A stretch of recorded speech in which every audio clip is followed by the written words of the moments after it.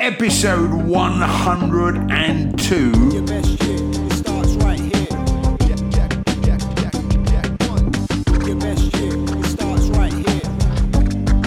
Perhaps the best is this one. Thank you for all your recent wonderful testimonials and your reviews. We're plus 100 by now, so we're really delighted. We're probably up to about 100,000 listeners, so thank you for that too. This magic 100 number seems to be coming in waves. Our next goal is 200, so whether that's 200,000 or episode 200, who knows? But you've got to have big goals, big expectations. So who knows that the only big expectation I've got is I'm getting bigger. I've just received a very nice parcel of chocolate and some monkey stuff. I just don't know who it's from. So I will be doing a very big thank you in 200 minutes, 200 hours or 200 days when I know who it's come from.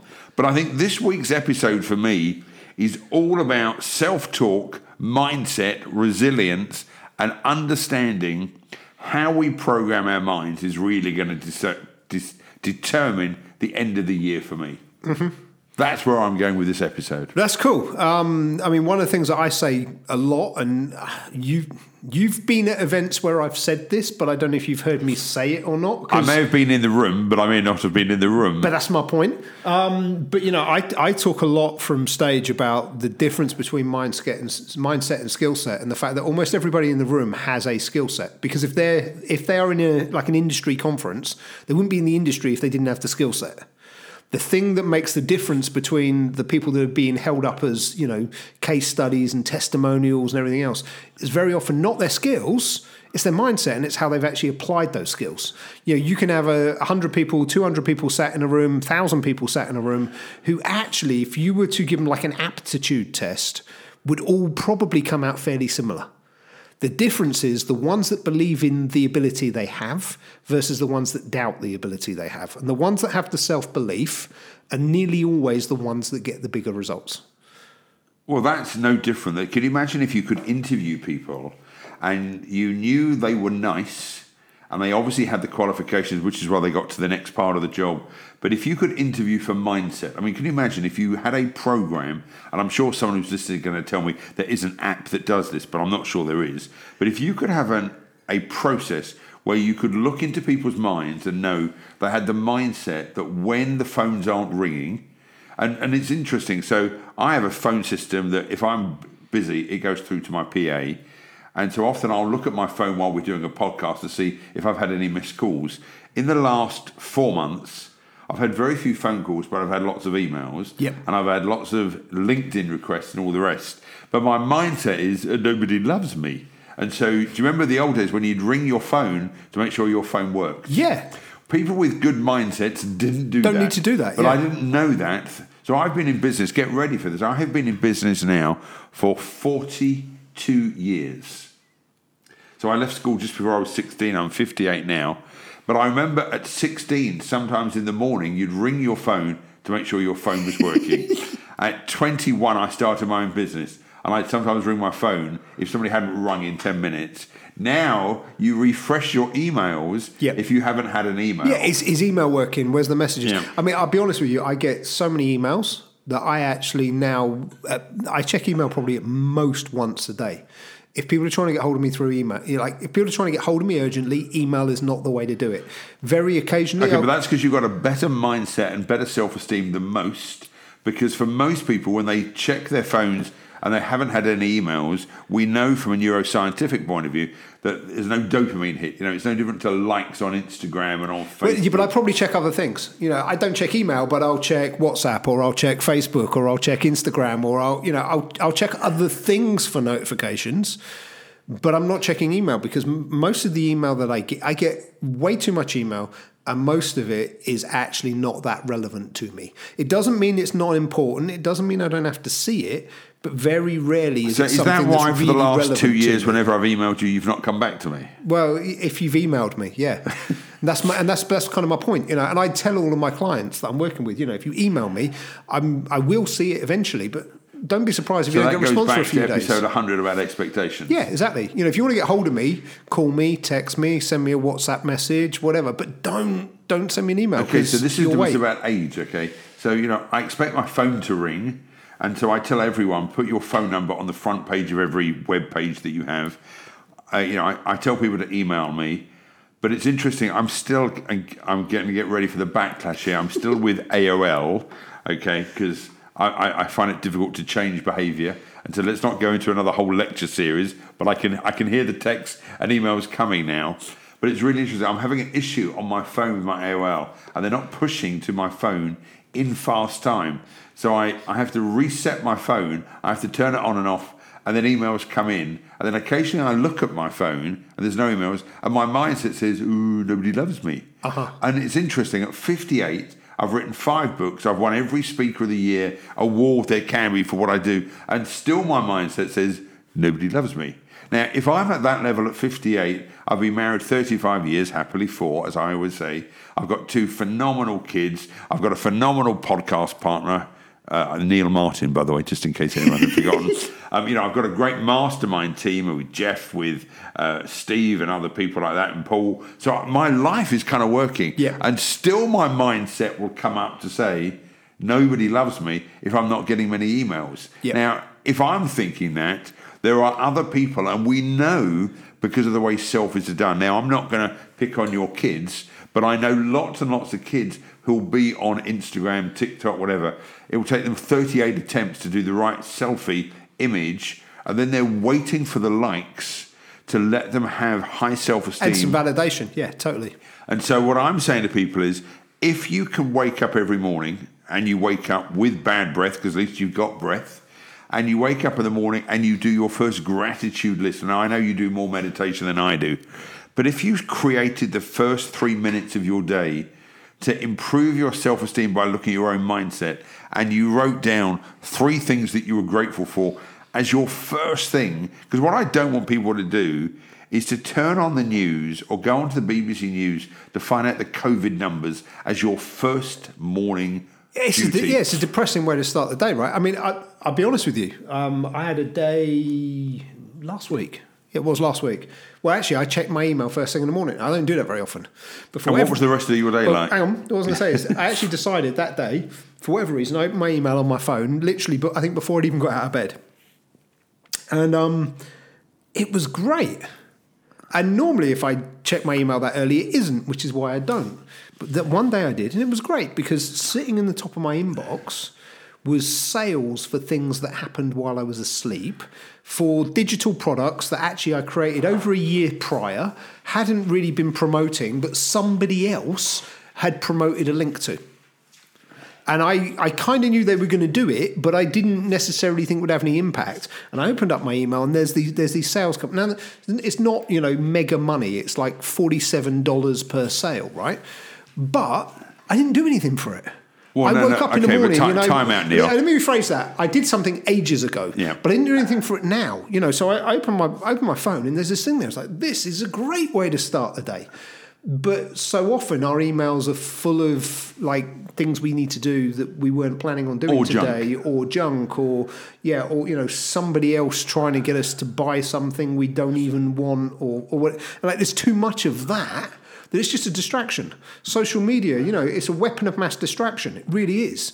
There are great ways to use social media, but there are also ways where it can completely derail your life. What was the line from Social Dilemma? I haven't seen it. Okay, well, there's a line that says, if they're not selling you a product, you are the product. You are the product. Okay. Yeah, I've heard so it without before. going too deep on that, I'm just asking everyone that when you first wake up in the morning, if you've got someone sleeping next to you and you quite like them, it would be nice to turn to them and say, good morning, Grumpy, because that's who I sleep with. But turn to the person next to you and kind of acknowledge them instead of turn to your left where the side of your bed might be to look at your phone, which is what statistics are now being told. 64% of married people wake up to their phone, not wake up to their partner. That's crazy, isn't it? Then the first thing they see for most people on emails is quite a lot of junk. Now, I know we're going to have people start saying to me, you can filter some of that out. But lots of the emails do not need a response in the first 7 minutes. Yep. What does need a response is your mindset. Yep. So no different than having a car, you want to make sure your vehicle, your engine is well lubricated, that, you pee well, you brush your teeth, you create the day you want by starting the day that you want. Now, So for me, I mean, the order and sequence might change ever so slightly, okay? As in, simple example, if I wake up in the morning, it depends how badly I need to pee. Like, if I need to pee, that's going to happen before I do other things. And as you get to my age... Right? But, but my point is, it varies depending on the day of the week.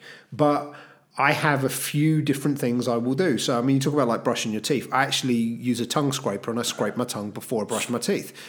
That's, there's a whole bunch of health reasons around that, like positive ones. I'm not saying everyone should do that, but it's something to look into.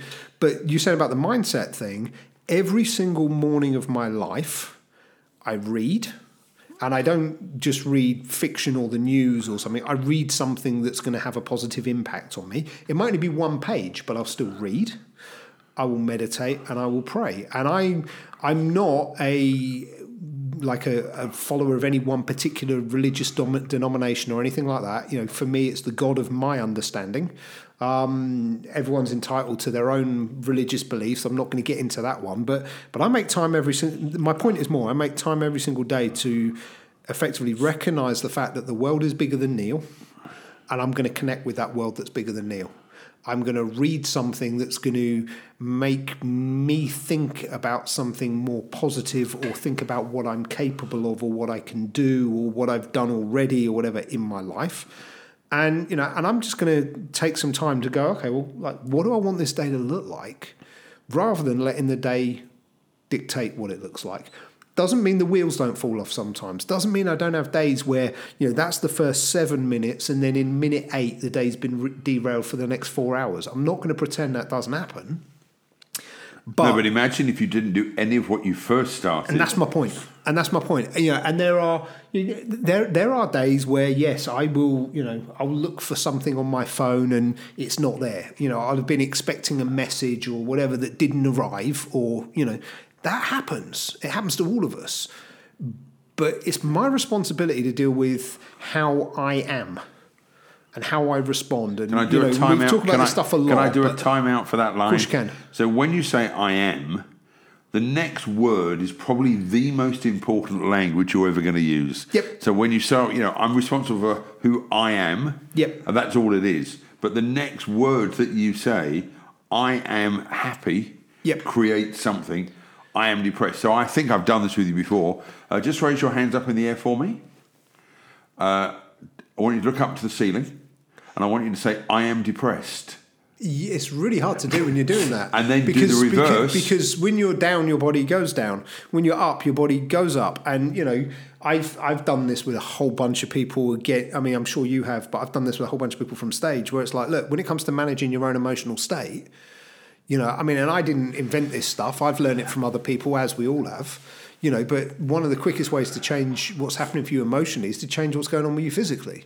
If you're down and your shoulders are down and your head's down, get up. Do some star jumps or something, or go for a walk. Have you ever seen whatever. Have you ever seen someone's face when they're doing a star jump? Very rarely are people depressed when they're doing a star jump. You can't be. And actually, I used to have this thing with my daughter when she was smaller, where if she was playing up, I'd just say to her, star jumps. And if she played up some more, I did them instead. Because she couldn't even watch me do them without it changing how she was feeling. Well, that's because you're an embarrassing father. Oh, she could be embarrassed. She could be laughing. She could be, especially, if you're in the middle of the supermarket or something. But my point is, it forced a state change. It forced it to happen, And we're all in control of that. You're dead right. The words that follow I am. I mean, one of the things that every human being, in my opinion, it is my opinion, and so you can argue with it if you want, but every human being, in my opinion, will do just about anything to stay congruent with the identity they've given themselves.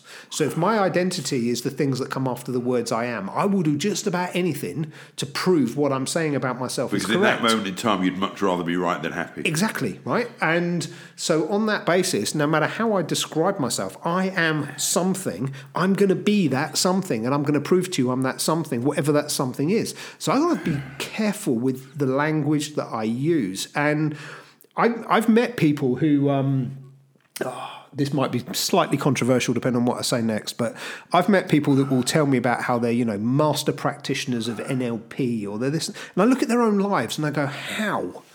What you mean is you did a course and you got a certificate. Practitioner means to practice. It doesn't mean to help other people, it means to do it. I have zero qualifications in things like that.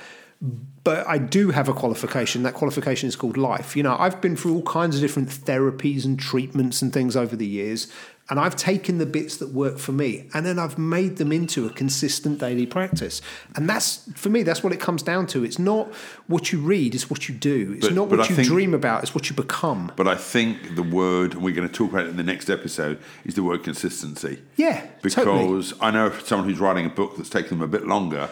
Really, I think by the time people listen to this, that book might even be out. You know? It might be, but only if consistently you do more work about it. Yep. And, you know, if you're consistently early, we do more in the way of a podcast. And if you're consistent in your behaviour, it will change your mindset. Yep. What happens to most people, and as we finish this episode, it will become really clear, is that we start and we finish too early, and we don't consistently follow through on a scheme. So the word focus really is finish one course until successful. Yeah, follow one course. And that one as Close well. enough. Okay. So we look forward to seeing you on our next episode. As per normal, if you could leave us a review, that would be great. What would be even better for me is if you could share this podcast with 3 of your friends, only 3, and then ask those 3 friends to share it with 3 more friends.